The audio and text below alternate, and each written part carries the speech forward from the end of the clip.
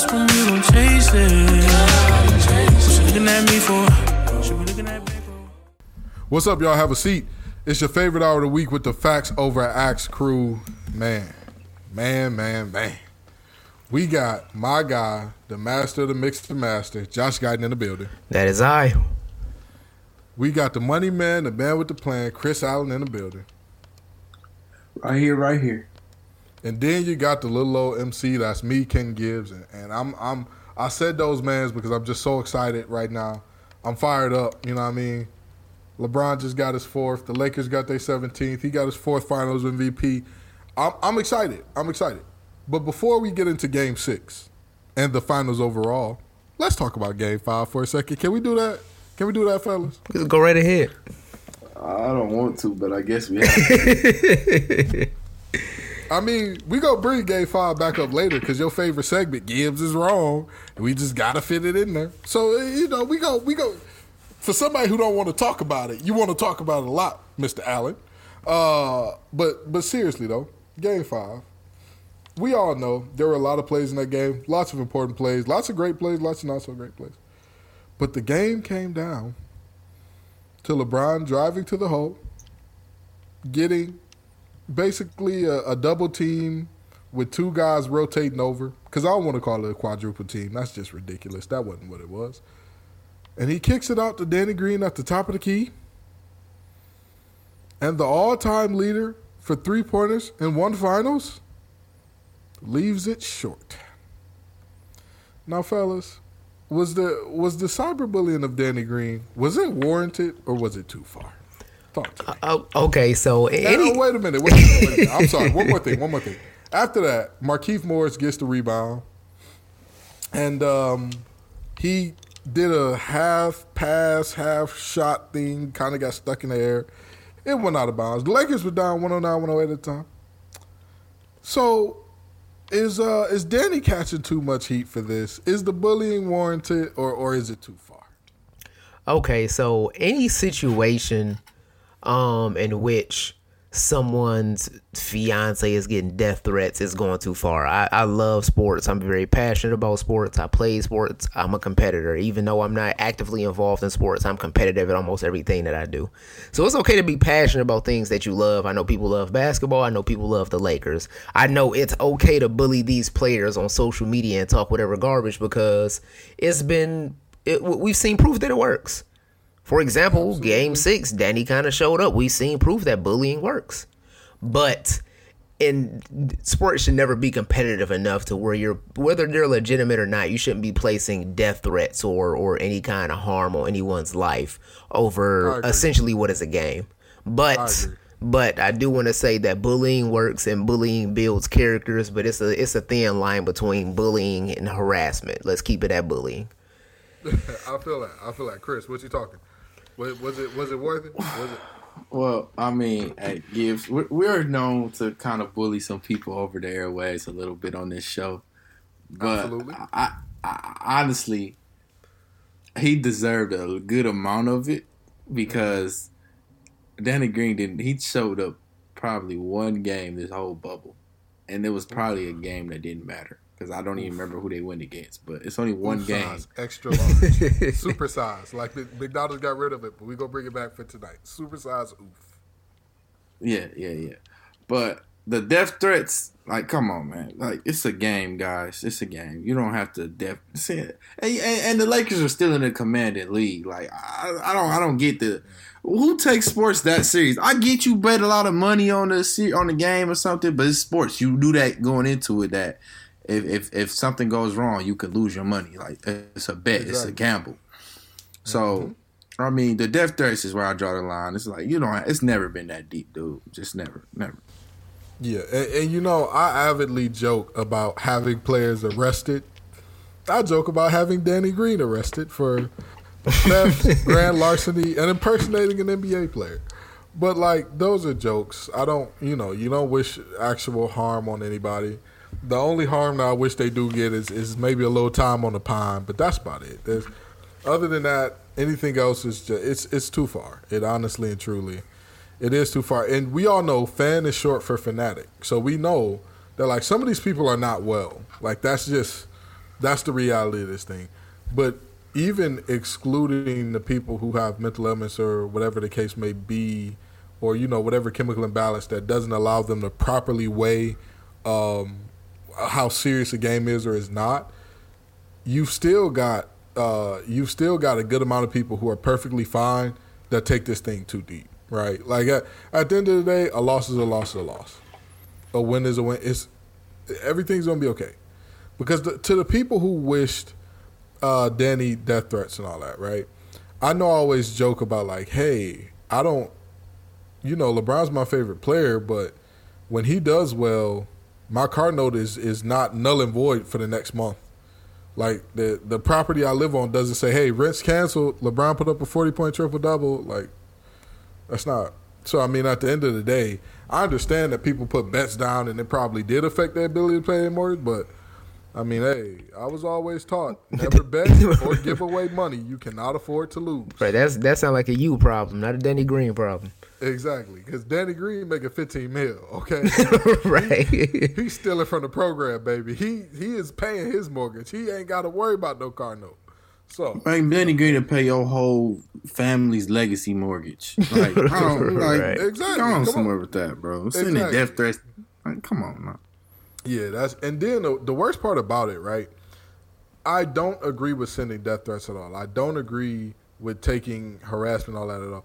But like, when you go to family members, that's a whole nother level of bad. Like, his fiance had nothing to do with it. His fiance, I don't even believe his fiance is in the bubble. Am I incorrect about that, or? No, she not. She not. So, like, for the people who got families in the bubble, you can do, hey, get off them, allow them to make a shot, or like if it's one of the testers, leave Daniel House alone, like whatever. But like, if his family not even in the bubble, like Kool-Aid, come on, you got to be better than that. And also, I think that he's taking too much of the cyberbullying because Markieff Morris deserves something. Markieff Morris, come on in the room because you deserve something. Young man, Well, you he got the panicked. ball. He did, and that's the part that kills me. Like, to me, there are a lot of guys who could do some of the things that NBA players do. But I think the reason that they get paid the way they do and the reason that they're in this league instead of somewhere over in Europe, somewhere over in Russia, somewhere over in China, something like that, the reason that they're not over there is because, well, you're supposed to be good in these moments. You had KCP right behind you.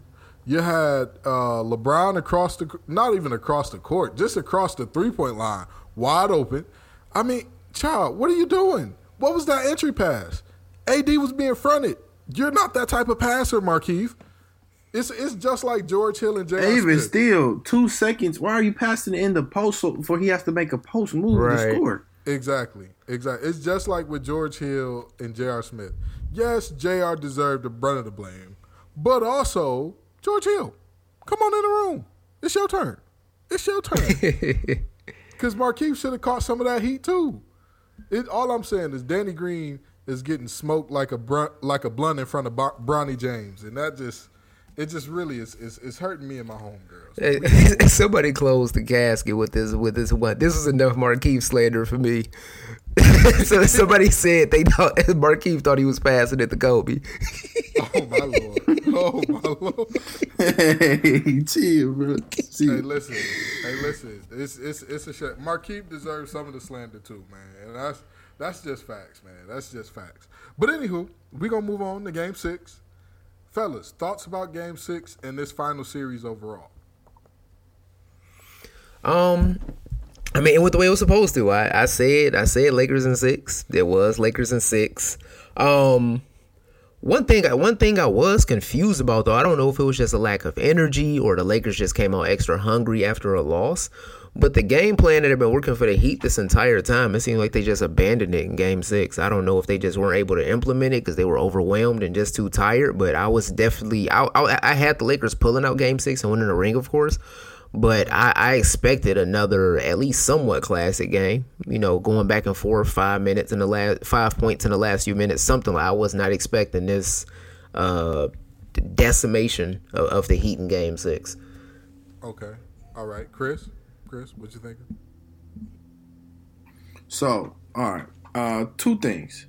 The Heat definitely overachieved this season. They were 75-1 odds to make the finals, I believe, before the season started. They definitely overachieved. I need that.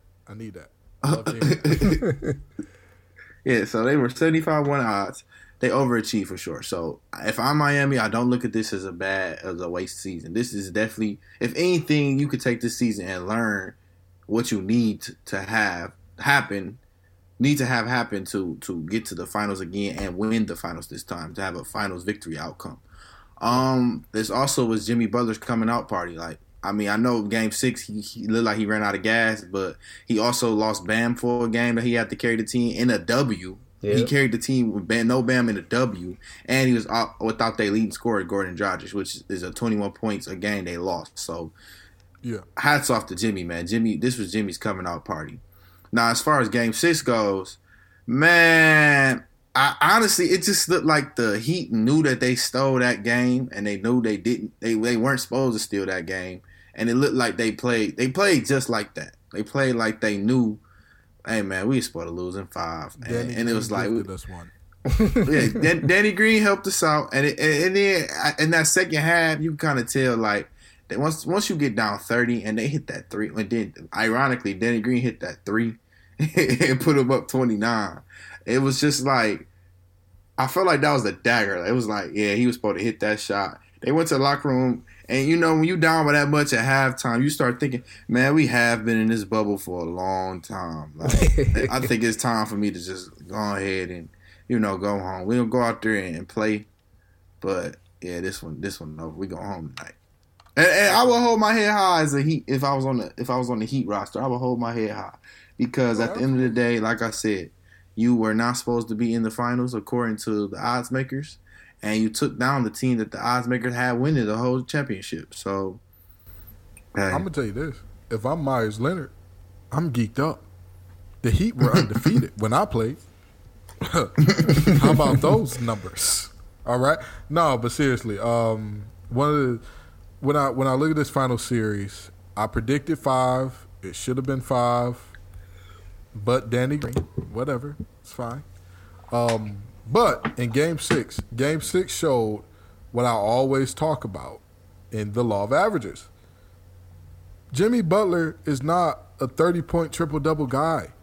So naturally, when he does that, and when he what did he drop in Game 4? I feel like he put up big numbers in Game 4 too. Was it? Game 4 wasn't huge. Okay. No, it wasn't huge in Game 4. In Game 4, he put up a 30 or 40-point triple-double in Game 5. He put up in Game 5. He put up, I think it was almost a 40-point. I think he was 2 points shy. But he put up in Game 4. He only had 22, 10, and 9 in Game 4. So here's the thing: both of those guys are not who Jimmy Butler is normally. Like, that's just the facts of the matter. You can look at his averages from the season and see that's not who he is. But this is the NBA, and in the NBA, any random guy could go off and put up really big numbers on occasion. Your stars can do it like maybe for a series, maybe for a couple games. Your superstars, it's expected. It's like when they don't put up monster numbers, you're like, eh. Or even if they put up monster numbers and their teams lose, you're like, oh, man, you need to do more. Jimmy is right below superstar to me because the entire playoffs, he did things that we did not know. Like, we knew Jimmy was good, but we didn't know he was this good. Against the Bucks, what he did. I said, okay, he's breaking the averages. Maybe next series he's going to fall off. After the Bucks, they played the Celtics. He said, nope. I still got a little something for you. But against the Celtics, he did not dominate as much offensively because the guys around him went off. Tyler Hero went off. Goran did his thing. And Bam found a bag that I was just like, I've always been a big Bam Adebayo fan, but I was just like, hold on now. This is... You talking about the Bam that's not a priority? That Bam. Please stop saying that, please. Miami, y'all are a first-class organization. Be first class and stop playing this game on betting on getting a free agent. Get Bam back. Re-sign Bam. But that's another story for another time. The thing is, they But got yeah. so many rookie deals. Like, I don't That's see what I'm why they saying. can't How sign can they Bam not? and get free agent. I don't get it. Especially since at this point in time, these players know that they're going to make life-changing money regardless. Like whether you make a supermax or you make $5 million under a supermax, your kids won't have to work again. Like that I'm Right. sorry, will never have to not work again. So that's just that. But anyway, when you look at what Jimmy did against the Celtics as well, he went off offensively to a lesser degree, but all the other guys stepped up. And I said, okay, now the entire team is breaking the law of averages in this. They're going to fall off in the finals. And they did. They did. I mean, and it's not that they're a bad team or anything, but teams can play above their heads, but only for so long. And Game 6 showed they were tired. They just did not have it anymore. Yeah. Jimmy looked gassed in the middle of the first because you can't do what he did. You can't play 72 minutes in 6 quarters and still be like, yeah, I'm good. I'm good to go. No, that's not how that works. It's just not how that works. So, kudos to the Heat. And I hope that everybody who was saying that LeBron was not going to be the Finals MVP is happy and contented with themselves. Because, at the end of the day, AD and Bron, while they're both superstars, Bron is on a different tier. Bron is in like a regardless of what you do, it's not enough tier. AD is on a we expect really good games from you on a regular, and we expect greatness in moments. But Bron is just whatever you do wrong, we're gonna talk about you and say that you're the worst thing on earth. So I'm always one to step up and admit when I was wrong because I predicted that AD will win Finals MVP. But the only reason that I did is because I expected AD and LeBron to be similar in scoring, and I expected LeBron to have better overall stats. But I feel like with the way that the media is, I think they were looking for an excuse to give Finals MVP to AD. And you know what? To an extent, people really were looking. It's kind of a voter fatigue situation where people are just like, we're looking to talk about somebody new. But then when it was times for AD to go step up, be the best player on the court, be the big man, be that guy. I mean, I'm not saying he played poorly in the series by any stretch of the imagination. I'm not saying that. He didn't play like What he was I'm saying- supposed to. Huh? I don't think he played like he was supposed to in those I situations. agree. He did not. And like I said, that's why he's not legend. He's superstar, but he's not legend yet. Right. The superstar is I expect you to play great every night. Legend is when you don't, you are slandered to a certain level. We won't figure out if AD is legend until LeBron handed him the keys this year. LeBron showed him the blueprint on how to win, on how to take that next level. LeBron, I mean, even though he's balling at an incredible level, we can all agree that LeBron don't have too many years left. I could see it possibly being 3, 4, 5 more years playing at this level because he hasn't slowed down. But AD is going to be in the league a lot longer than LeBron. Absolutely. So we're not going to be able to tell until we Well, see what hold AD on can now. do. With AD's injury history, I think AD can give you at least 10 more prime years with his skill set. I would hope so, but as many injuries as he's had, there's every time somebody lean on the boy, he takes about 5 seconds getting up Yeah. and getting back down. But I think it's a matter of, I look at it this, since we're on the topic of the Lakers, I look at it this situation. Kobe and Shaq playing together. Shaq gave Kobe the keys on getting that taste of winning. But I think what took Kobe from the level of being a superstar to a legend is winning in 2009 and 2010. We got to see if AD is able to replicate this whenever LeBron is not by his side. I feel that. Well, So- I also feel like it depends on the Lakers front office though, because I mean they go get another guy that's up and coming, and I feel like the Lakers are still be in a position that they are now, even with the aging LeBron. Like LeBron could play if they get let's just Goran say Dragic, who's going to be a free agent? Nah, I'm just joking. No. Like if they get somebody like a Bradley Beal who put the ball in the basket really well, or somebody just a good second or third option. If they get another one of those, as LeBron drops from number 1 option down to number 3 option, I could see them, getting 2 or 3 more. I feel that. While LeBron's still playing. But AD as the number 1, I just, not in the guard-based league, I just don't see it. I just don't. So let me ask you this. Was this ring, do y'all see this ring as easier, harder, or no different than every other ring that's come before it? I look at it as no different, honestly, because one, you play who in front of you. I don't want anybody saying it's easier or that anybody the Lakers got handed this championship. I look at it as the same, because in one aspect it's harder because you're trapped in this bubble and you're not around your family and you don't have the advantage of home court, things that would play into your advantage if the COVID wasn't going on. But at the same time, things are easier because since you're in a bubble, there's no outside distractions. You're allowed to focus on just basketball. You got your body, because most of those basketball players, there's nothing to do in there except you play the game, you do whatever media you're supposed to do, and you rest, which is good for their bodies, You can have somebody like Kuzma. I don't really know what his lifestyle was like, but he's in his early 20s. We don't know if they in LA, he had one decent game and then he like, I'm celebrating, they going to the finals and he not ready for the next game. He don't have that option. He's doing nothing but resting. So everybody is playing basketball and resting. So that makes it easier. And then you also don't have to deal with the other team having home court advantage and taking, momentum swing in a series. So that makes it easier for them as well. So I feel like those two aspects of it kind of balances itself out. I feel that. Chris, is it easier, harder, no different? I would say that it's a little different, and I'm not saying it's easier, but it's not, or harder, but I'm just going to say it was different. Because what I learned from 2020 is that the world is just different when things happen. Like, everything's going to be different. Like, even like nowadays, even just going to the grocery store is different. Like, it's like a job now. You have to get out the car, sanitize your shopping cart, put your mask on before you get out the car. Gotta have a mask. Man. And the thing is, you still see people walking in grocery stores with trying to walk in the grocery store. If you're in Walmart, double mask up. You got to have that thing on you. If you're in Walmart, double mask up. In Target, you go single mask. Target has a single mask brand of people there. Walmart, double mask that thing.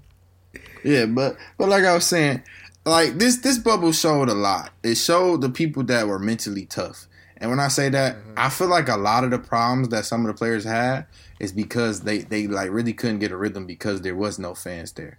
Like, it seemed like you was just hooping in like a pickup game, some games. And I saw it more so in not the regular season seeding games. I saw it more so then. But then again, I think it helped someone like a LeBron James because, like, he didn't have no pressure. Nobody, because, I don't know why, but LeBron has way more haters than he has fans in my eyes. I don't get how. I guarantee you that no other superstar has had way more haters than they have had fans. Like, literally, people get up every morning and just say, I hate LeBron James. And you ask them why, they can't even give you a reason why they hate LeBron James. They just hate LeBron James. And to me, that's what helped LeBron, because he didn't have to deal with that. And then another thing, Los Angeles to Miami was probably one of the farthest travels you can do. Oh, yeah. Yeah. For sure. So maybe having a... maybe Portland to Miami would be worse, but that's about it. Yeah, that's about it. But that's a long travel, and not having to deal with that is different. Like, for sure, different, because I don't know if Jimmy comes back after that 40-point triple-double and even gives us that 35-point triple-double. I don't know if he does that if he has to travel all those games, because that would have tore his body up, because he looked tired today after the game before. So if he had to travel on top of that, I don't know if we even see Jimmy do that. So right, it's different. It helped on both sides. You can't really say that. And then I hate the narrative that the Lakers had an easy path. the Lakers can only play who wins. Like if you win the who championship, in front of you. you can only play who wins the series. Like it's not their fault the Clippers lost. All I saw on Twitter and Instagram was, I don't know, the Clippers might have been a better matchup for the Clippers are at home. Okay, like why are you still talking about the Clippers? They're in Cancun celebrating their new coaching position vacancy, I guess. I don't know. Why are y'all talking about the Clippers? Why? Man, I feel like this is only. I feel like this is only a big deal now because LeBron is the one that's on the winning side of things. But if you look at it, every finals, a team has had an advantage when it comes to like level of competition. They had to play dating all the way back to maybe like, what's the last healthy finals we saw? What, 2014? Completely healthy. Yeah, completely healthy. 2014, right? Miami and San Antonio. Right? 2016 was healthy. No. Was healthy, but Draymond got suspended a game. No. Who? Bogut. Yeah, Bogut was out. Never mind. I mean, people like to disrespect Bogut, but Kyrie not getting 40 and driving to the basket, getting the and ones all game if Bogut down there. Bogut is a big, solid body Australian dude. He wasn't allowing all them paints in the point. Adams before Steven. Right. Yeah. So 2014 probably, yeah. So I mean I see it like this. For me, I wasn't even talking about the competition because I don't care about whether or not the fans deem a path hard or not as far as like the competition. Because at the end of the day, if the Clippers were so great, they would have beat the Nuggets. Right. If the Bucks were so great, they would have beat the Heat. If the Celtics were so great, they would have beat the Heat. Like that's just that. That every team that everybody said, oh, they would have beat the Lakers, or oh, the Lakers avoided these teams. This is not some situation where the Lakers picked their schedule, where they handpicked it and said, oh, okay, make sure that we get the Trailblazers, make sure that we get, hey, is Westbrook hurt? Okay, great, give us the Rockets. Who we got left to pick from? All right, give me the Nuggets and give me the Heat out the East. Like that's not what happened. Yeah, this was a play. So I don't even acknowledge that. I just meant strictly from a standpoint of being in a bubble and the restart. And for me, I think that this ring was a little harder to win than all the others for one very simple reason. Normally in the playoffs, you have more experienced teams. Normally, young upstart teams are not in the playoffs.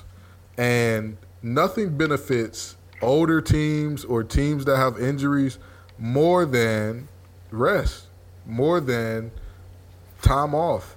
COVID gave guys the naturally longest rest that we've ever seen.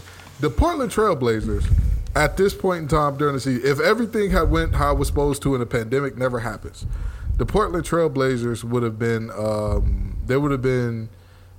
having to finish out the season, I want to say, without Dame and Hassan Whiteside. And or was it CJ and Hassan? It was I think CJ had back problems, but he was playing. Dame was out. Nurkic was on his way back, but he still wasn't back. Yep. So Zach Collins wasn't gonna play. Oh, come on now. We're not going to talk about Zach Collins. We've already talked about this on this show. We've already talked about this. We're not mentioning Zach Collins as a game changer. I refuse to do such. I refuse to do a disservice to our fans. No, but seriously though, you look at that team and what they would have been going into the playoffs had everything proceeded normally, and even if we pretend that, hey, they would have done the same thing, they would have been an 8 seed, Lakers would have had to play them. The Lakers would have had to play a version of them that was much less healthy, that did not have the same amount of time as everybody else to get together, practice, and get cohesive. Like, that's just a fact. That's not that's everybody talk about they avoided the Clippers. The Clippers' best player is the king of load management, is the king of rest. He got all of the rest you could humanly ask for. He got rest in the bubble. That's what. But even if we're not talking about the bubble, the pandemic gave this man more rest than you could imagine, right? Like, come on. People talk about James Harden and Russell Westbrook's usage and Russell Westbrook's style of play, and they say, hey, he can't sustain that night after night after night. He needs some rest. He doesn't take the rest, though. He plays every night, and he plays all out every night. Kudos to Russ. He got all the rest. James Harden got all the rest. every player that the Lakers were supposed to run into that was supposed to give them problems, they got all the rest they could imagine. The only thing that I would say possibly benefited them from having this much time off was maybe the Bucks being a little the Bucks were just a little off. They never quite gained their offensive rhythm, and you could tell all throughout the playoffs, even beating the Magic in 5, they didn't beat the Magic by overwhelming them like they did all season against lesser competition. They beat the Bucks by just stopping. They beat the Magic by just stopping them.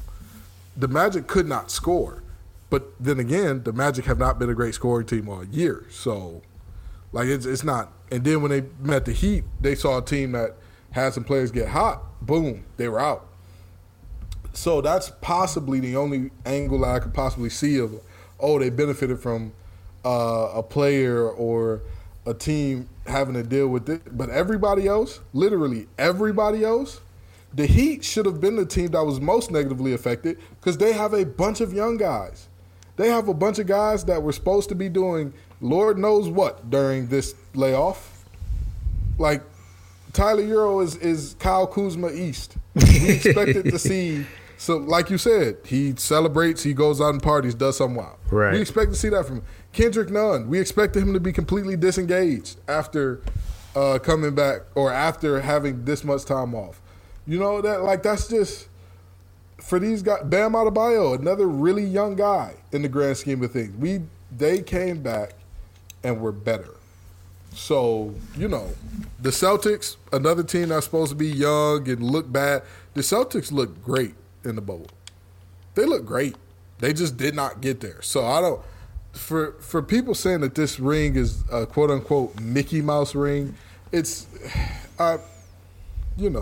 it's disappointing to say the least. But do you really want to know what the biggest problem is here when it comes to the topics and stuff that we discuss, or the narratives that we hear? Somehow we've let quote unquote NBA Twitter or the sports media get hijacked by 13-year-old kids with Giannis AVIs as their profile picture. And they just started watching basketball in 2015, and somehow we let those people take control of the basketball narrative on social media. Because that stuff sells. Man, that stuff sells, bro, and that's kind of why I'm kind of glad we talk on this pod every Sunday, man, and release the episode on Monday, because like when you watch, sometimes I watch the shows like the Fox Sports shows, Undisputed. I can't really watch First Take. I'm sorry, Max Kellerman is probably. Hey, when he said he want Iguodala to take the last shot, I said, yeah, all right. When he said Kawhi more clutch than Kobe. Yep, GG. I'll see y'all boys later. That's the end of that. Yeah, so I can't really watch First Take, but Undisputed, just the sports media show, Jalen and Jacoby, I watch. But it's just the narrative for sports media right now is literally what could get the most sales, what could get the most clicks. And it's kind of nerve-wracking because teams like Miami didn't get any shine on this finals appearance because the people wanted to hate LeBron so much. They was praying LeBron lost this one, sports media, because you know how much they would have sold. The Lakers lost to the Heat when they were the favorite. LeBron would have had to hide under his house in the dirt if they lost this finals, and the media would have talked about it until the next season started. What do the Lakers need to do? The Lakers should honestly trade LeBron James. He did not live up to his promise. He's old now. He's washed. Yada, yada, yada. And going into next season, we're going to hear the same old spiel. LeBron is washed. LeBron is this. LeBron is that. And fellas, can we think of any other superstar? I've really been sitting here the whole show trying to think of any other superstar that more people hated than they loved. I mean, okay, so, and I don't want to say this because he's no longer with us, but y'all, I got to talk about it since we're going to talk about stars that were hated. Kobe, after what happened in Colorado, like, that might have been the first time that we saw a superstar be hated at that level. And granted, I mean, I can see why. Like with everything that I know about that situation, I can absolutely see why. Like but he was hated for that. There was no ifs, ands, or buts about it. I mean, yeah, I get what you're saying, Gibbs, but that wore off real fast, man. Like it's been for the last,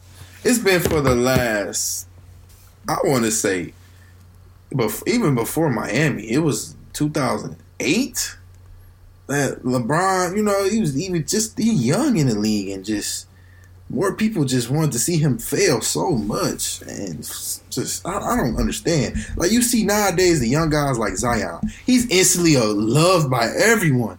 You get what I'm saying? Like I don't get it. It was that same. I think it was that same love for Brian when he first came into the league, when he was at the point that Zion is in his career, though. After his third season, people began to hate LeBron. I think after the finals. Do you see that happen? See that happen for Zion? I do. I don't think that it's going to be at the level of LeBron, just because LeBron is probably the most polarizing star we've ever seen, or the star with the highest cachet that we've seen at such of a young age. But Zion is second to that, and I don't think it's going to be at the level of hate. But if we see Zion perform under any kind of the expectations for LeBron after he lost to San Antonio was you need to win a ring. It didn't matter that he was averaging 39-9. He didn't win a ring, and that's when the hate started to brew up. But I could see the same thing happening for Zion. Not at that level, but I think he can have a similar career arc. Listen, guy, I hear you wholeheartedly, bro. I hear you, and I do think that.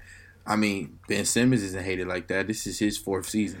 But first of all, nobody takes Ben Simmons seriously. I think most of the LeBron hate came from the ceiling was high. I'm just naming number one picks that they not hated as much as they. Nobody has had that kind of. Hear me out. Can I say one thing on this real quick? Yeah.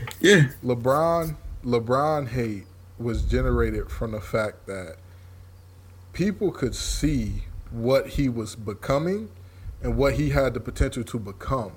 And I feel like there was instantly a rallying from the old guard, hey, you're not going to supplant those who we believe laid the groundwork for you. I don't think that we'll see Zion receive the hate because we will not – I don't think that anybody can see Zion supplanting LeBron. True. Even in a best case scenario for Zion, none of us see him as oh man, we're gonna look at him and we're gonna say, there's on the Mount Rushmore, there's him, Jordan, Zion. I mean him, Jordan, Kobe, Bill Russell, Hakeem, Kareem, whoever you want there. We're not gonna say that about Zion, even best case, because if you look at Zion has always had injury problems. High school injury problems, college injury problems, NBA minutes restriction. LeBron came into the league at 18 years old, and they were like, hey, you're going to play 35 minutes a game and carry this team. And he was like, okay, cool. We don't, as much as we, I just don't it's getting so bad, Gibbs, though. Thing. It's getting so bad, Gibbs, bro. I literally had someone send me articles talking about LeBron runs sweatshops in China. It's getting that bad when I'm like, okay, why do you think that? So I read these articles. The articles are stating basically LeBron's mass producing all the shoes. They don't pay the workers fair wage. I'm looking at this person you have an iPhone right now. Where do you think that was made at? You know what I'm saying? And in late stage capitalism, there is no such thing as ethical consumption anyway. Let's get that thought. At the end of the day, it's just who. I'll say this: of every human being, I don't think that anybody's above critique. However, there are legitimate critiques and there are unfair critiques. If you look at a political candidate, not gonna name anybody, but if you look at anybody running for office, anybody running for anything, you can criticize them based on their history, their track record, what they've done while they were in the office, or who they are as a human being. But critiquing them because oh, your partner is a different race, or oh, your partner used to be a sex worker. That's not fair. That's not really it's the same thing with like a lot of these critiques that come up against LeBron. Like, oh, he had to leave teams to win a championship. You compare Krause to the Buses to Dan Gilbert, you show me who the best of the three is and who the worst of the three is by a mile. You compare the Phil Jacksons of the world. You compare the Pat Rileys of the world. You compare them up against who was it? Mike Brown? Mike Browns of the world? Come on, man. And that's just my thing, man. I don't understand it. Like, I honestly, and no one can give you a clear-cut answer on why they hate LeBron. Here's the thing. I will say this. Some people that make that hate LeBron actually do have reasons that. Like, okay, some people say, oh, he like whines to the refs too much or whatever the case may be. But I'm like, that's the new NBA. Like, oh, I say that every time. I say that every time. I think I can perform. So I think I can provide some insight as a newly reformed Bron hater. So initially my Bron hate started with, if y'all didn't know, Kobe was always my guy. But when Bron came into the league, like, LeBron was, in my mind, was fully ready to supplant Kobe as my favorite player. And I feel like he underperformed. Like, I had such high expectations at the. I mean, at the time I was a kid, and I understand that like he had no help around him. But at the time, I just thought Bron was going to take them to the promised land. And he Zydrunas Ilgauskas and Daniel Booby Gibson ain't bro. help. I'm 11. What? I'm 11. I thought Bron was going to average 50 on them. And they was going to be straight. And they was going to be straight. Facts. And I feel like I kind of rooted from that. Then as I got a little older, I thought the Miami move was a little weak. But then I started to understand that, like, if I'm in that position, I can move from Cleveland to Miami and play with one of my best friends and arguably the best power forward in the league at the time. I'm going to do the same thing. Like, I have no problem with players moving teams in order to win championships. That's not necessarily my MO because I'm a Kobe fan. He was with the same team for 20 years, but move teams if you need to. The only thing that like ever lingered for me was I hit a certain point where even now, like, I got no vitriol towards Bron whatsoever. Like, Bron is by far the best basketball player in the world right now. The only thing that still lingers for me is just social media. Like, if you take yourself away from social media, it's no reason to hate Bron.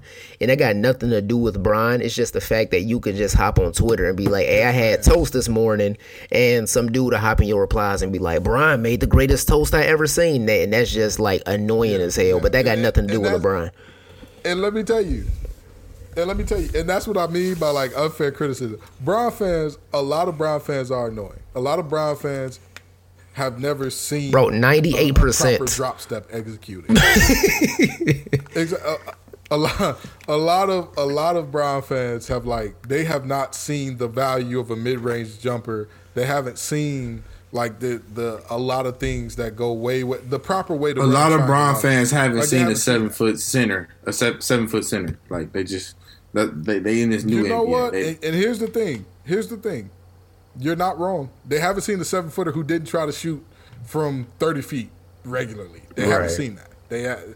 So, you know, I understand Bron fans being annoying, but Bron can't help that. What is he supposed to do? Tell all his fans, hey, you 18-year-old, go watch the 95 finals, and you'll see Hakeem and Patrick Ewing in the post playing hard basketball. That's what you got to do. Come on. Like, that's not. He's too busy with the I Promise School to do that. Come on, but yeah, it's. I understand the Bron fans are extremely annoying, and it hurts sometimes because, like, when I watch some Bron fans say some things, it's just like, you're making us all look bad. Please, just lay off this. Please, just come on. I saw somebody try to explain the 2011 series against the Mavs away, and I was just like, please, that's his knock. And every superstar has one. Every superstar has one knock where it's like, that's their thing, and that's his. Just accept it. I mean, Lil Will accepted his. He loved them strippers. But anyway, enough about that. I can't stop the Clipper jokes. I just can't. They keep coming out of me, man. I don't know. I just can't. Hey, I'm just glad you ain't called Kawhi not Lathan in a while. You know, shout out to Mr. Shout out to Mr.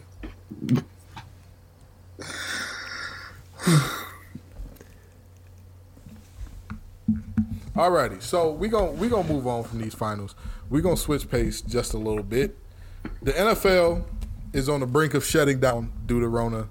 Although they don't want to publicly admit it, the Pats and Titans have shut down their facilities. Both of their games have been either moved or delayed, or bye weeks have been moved. And do y'all think the NFL is gonna finish out their season? Yep. and I do too. And the NFL is not the NBA. NFL is not the NBA. The NBA, even though, you know what I'm saying, there's some things to where, of course, at the end of the day, money rules all.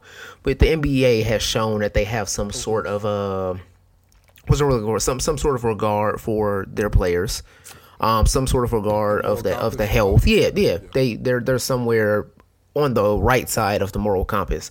The NFL, they got too much money involved. They got too many advertisers. They got too big of a TV deal. They don't care if they got to call into the Facts Over X podcast and have me play quarterback next week. The NFL finishing this season.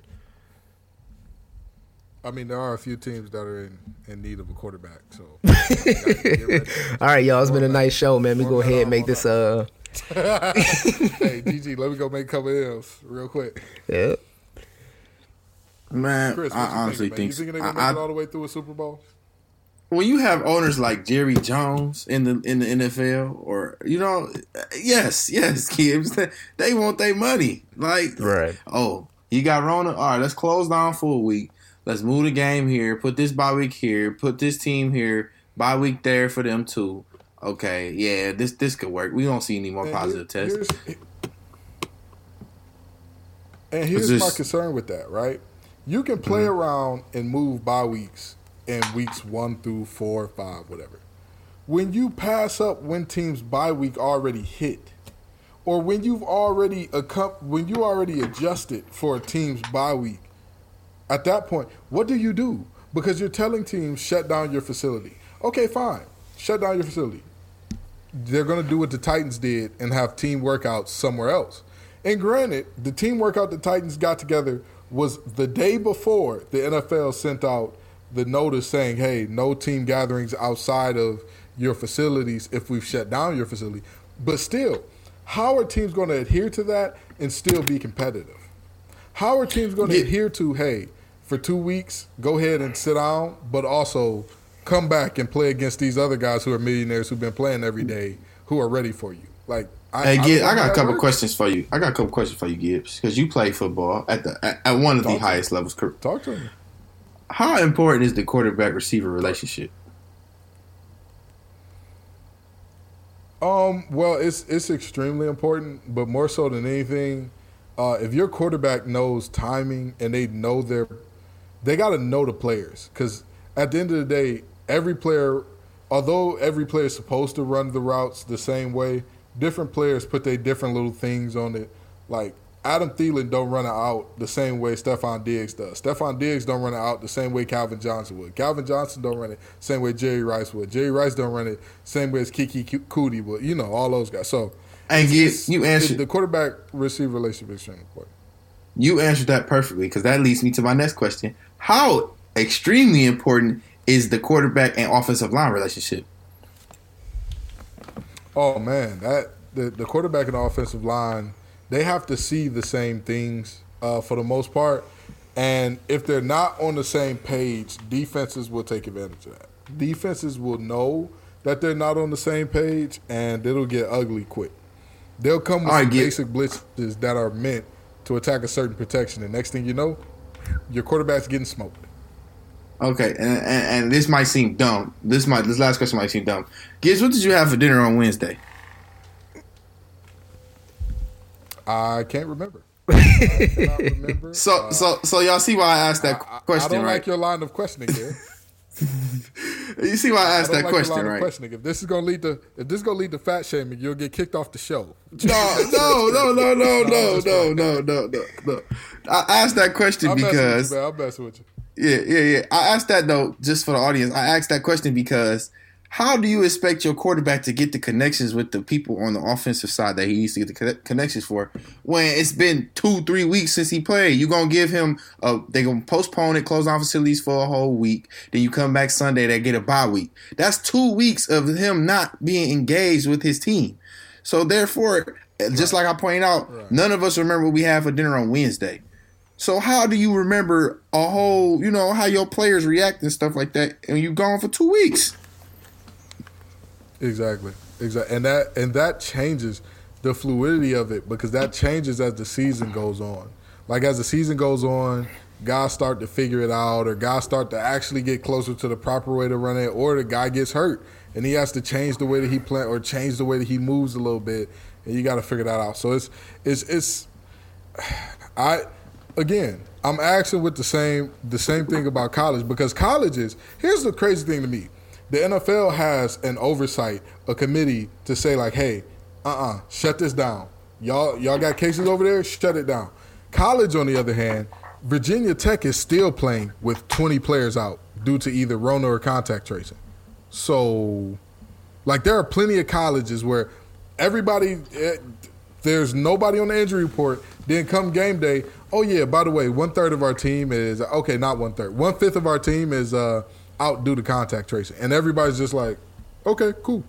Because the NCAA and Gibbs, the craziest part about that, to regulate that.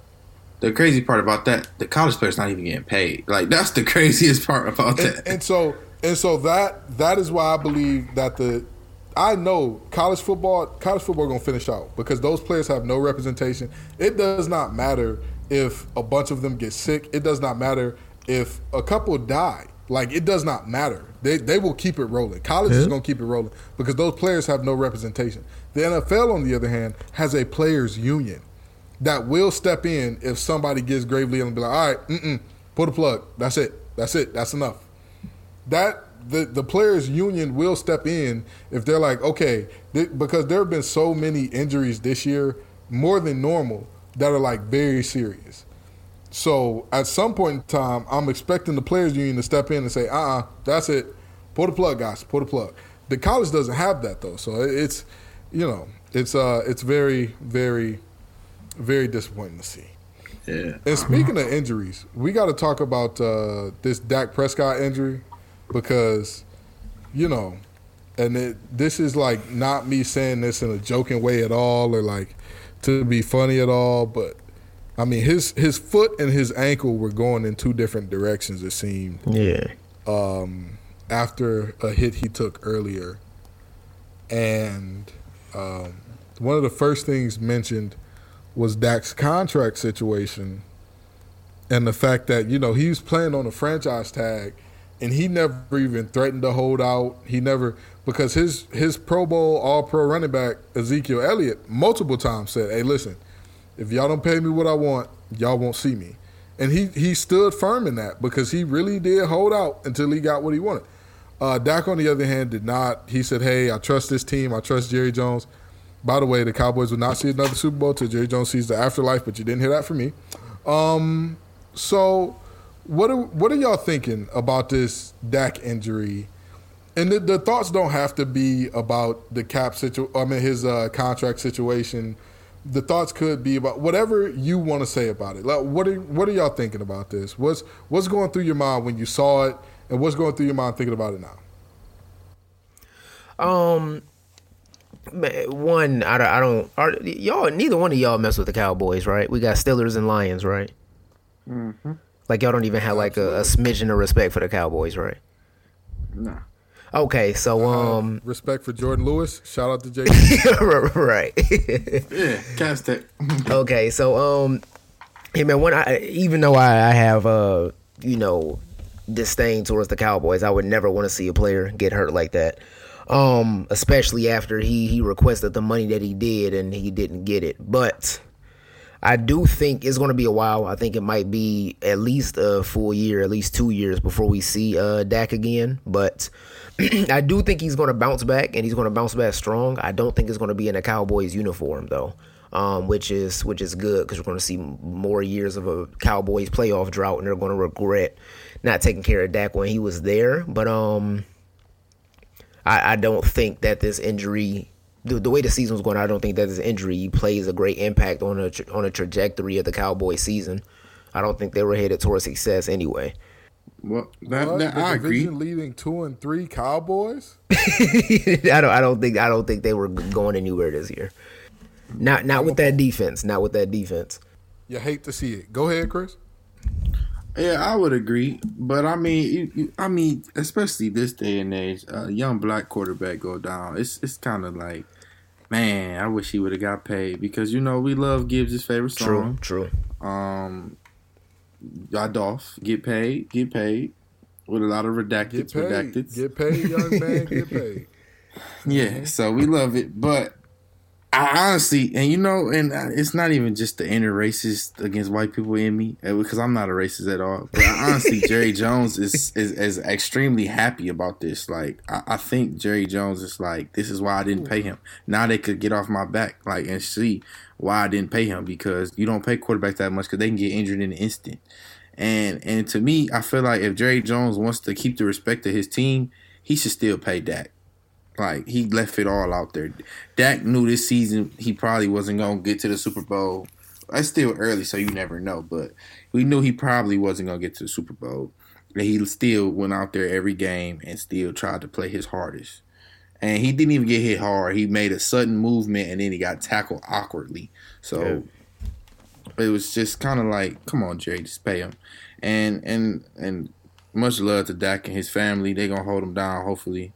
I don't know his family situation. That's why I say hopefully, but he'll get through this. I could see if anybody's more capable, I could see Dak being capable. Man, let me tell you something. Jerry Jones made his money on the oil rigs out in Texas. If you think that he has ever thought about paying somebody for just leaving it all on the line, I have oceanfront property to sell you in Detroit, Michigan. It is right off the Pacific Ocean and Grand River. The two intersect, if you really think about it the right way. The Grand River and the Pacific Ocean, they definitely intersect. But no, seriously, it's a really unfortunate situation.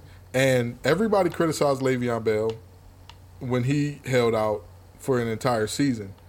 But look what happened. I mean, very seriously, look what happened. Look, he held out for that season, and everybody criticized him. They said he didn't care about football, he didn't care about this, didn't care about that.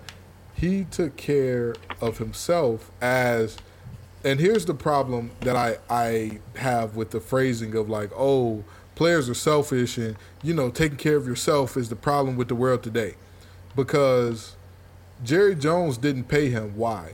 To take care of himself. Right. And what he believed was in the best interest of the team. So you took care of yourself, and that's okay. Your workers taking care of themselves is like, oh, how dare you?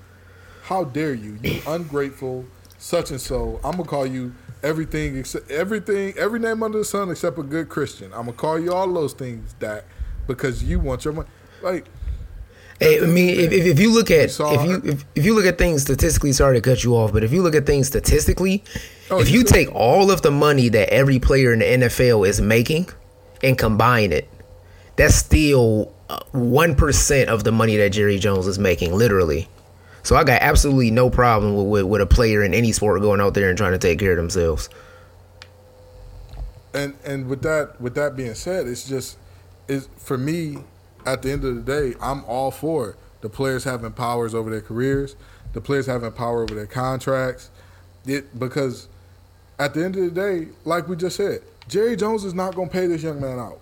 He does not have, with Ryan Shazier, his injury was that of, he's not going to be able to, like, functionally, not only is he never going to be able to play again, but, like, he'd have a hard time functionally working on any job that required, like, a slight modicum of manual labor due to, like, his whole back situation and the spinal cord. Dak Prescott is hurt somewhere on one of his lower extremities, meaning, like, once they, do whatever they're going to do with it, put him in surgery, get him back together, he'll be out for like a year and some change max. And then after that, everything goes somewhat back to normal. If everything goes fine and there are no infections, everything goes back to normal. He's not going to get paid out by Jerry Jones. And Ryan Shazier read up on his contract before he got hurt. So the contract that they paid out was like, hey, we going to pay you out everything that we agreed to pay you already just because we're stand-up people like that, yada, yada. Jerry Jones, I'm going to pay you through the rest of this year because you're on franchise tag. After that, best of luck to you, right. Bucko. Like, that's probably what's going to happen there, which is really sad. And like you said, I hope not, Gibbs, man. I got some faith I got some faith in it. I hope Jerry don't do that, man. I don't. Hey, listen, I hope that he goes somewhere else because, like I said, the Cowboys are not seeing a Super Bowl until Jerry Jones sees his maker. That's just all. That's all, and that's it. Jerry Jones. The last time they had a Super Bowl winning team, he ran the head coach out of town because he felt like the head coach didn't give him enough credit. Sir, you're the owner. You're the partial GM. Anytime you know the owner and the GM that well, it's a problem. It's a problem. The fact that people knew Jerry Krause so well, that was a sign that like, oh, he gonna break up this Bulls team before his time. That's just gonna happen, and they're gonna have to live with that. And it did happen. It did. That Jerry Jones. When's the last time that they got to a Super Bowl with all the talent that they have, all the great players that they have, a top 5 running back in the game, 5 first-rounders up front, a quarterback that was doing his thing, Amari Cooper. When the last time? When? Yeah. It's not gonna happen because Jerry Jones doesn't want a head coach. He wants a play caller to be there because he wants to take the credit. He wants to be the guy. You know, I can't remember who said it, but there's a famous quote. Imagine how much we could get done if we stopped worrying about who got the credit and we just worried about getting the job done. Yeah. Jerry Jones is big on the credit. So, you know, I hope that Dak goes elsewhere because that's Dak's best shot at winning the Super Bowl. Because these Cowboys, they just don't have it. They don't. And if Jerry Jones wins one before, while he is still drawing breath on this earth, then we can throw that on the Gibbs is Wrong segment. And I'll live with that. Okay? Hopefully, if they do get one, JD is on the team and gets a ring too. Hopefully. But that's, you know, I doubt it. The best predictor of future behaviors is the past. And, you know, y'all hear the Don Toliver plan. Y'all know what that means. We are tired of talking about injuries and owners not paying folks, and y'all are tired of listening to us talk about how annoying Brown fans are. But come on back next week, and the week after that, and the week after that, and the week after that. Peace and love, y'all.